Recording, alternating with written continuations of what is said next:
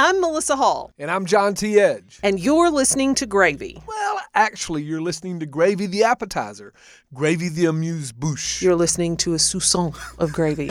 Gravy. Gravy. Gravy. A production of the Southern Foodways Alliance, Gravy tells new and complicated stories about the changing American South. And beginning May 2nd, each week for 5 weeks, Gravy will serve up new stories, long-form journalism reported on location across the region. And across the nation. We'll peek inside a catering tent with Matt Lee and Ted Lee via their new book, Hotbox. Catering is not something that needs to come with an apology in the front end. It's like, you do this work heroically every day, making special occasions happen, and let's hear from you.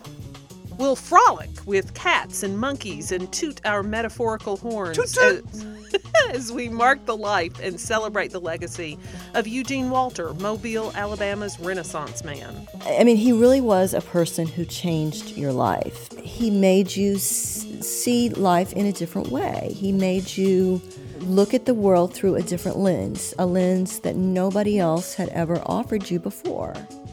He would make the sound of instruments. He would like he was tightening his violin and sing some, weird little song he made up that's, incredibly charming. We've got more on tap, like Dinner in New Orleans with a Girl Scout. We can't wait to tell you those stories. Years and years ago, I read somewhere that we're all created equal in one particular way by having exactly 24 hours a day. And that the way we use those hours, spend those hours, transforms our lives. And so working at a restaurant for 36 years, like I've done now, has transformed me. And before we get to those stories and a few more, here's a good reason to gas up the Pinto this weekend.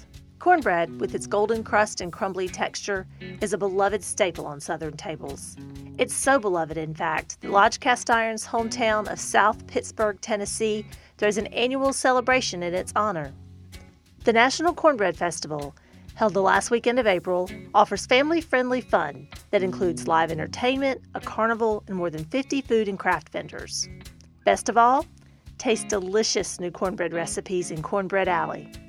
Part of the celebration includes the Lodge National Cornbread Cook-Off, an annual event that aims to uncover the best cornbread recipes. This year, competition among the 10 finalists will be fierce for a festival that will entertain your family and satisfy your palate.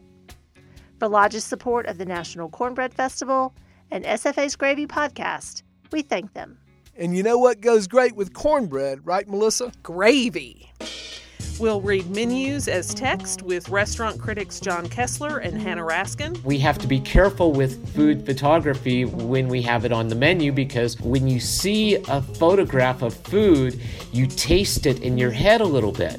So that first bite is basically gone. So when they bring you that food, you've already had the first bite, so it doesn't taste as good. And we'll explore the quiet power of cookbooks with Julia Turshen. I never read a cookbook written by an openly gay woman who's talking about her person. I wonder what that would have felt like to me had I had that.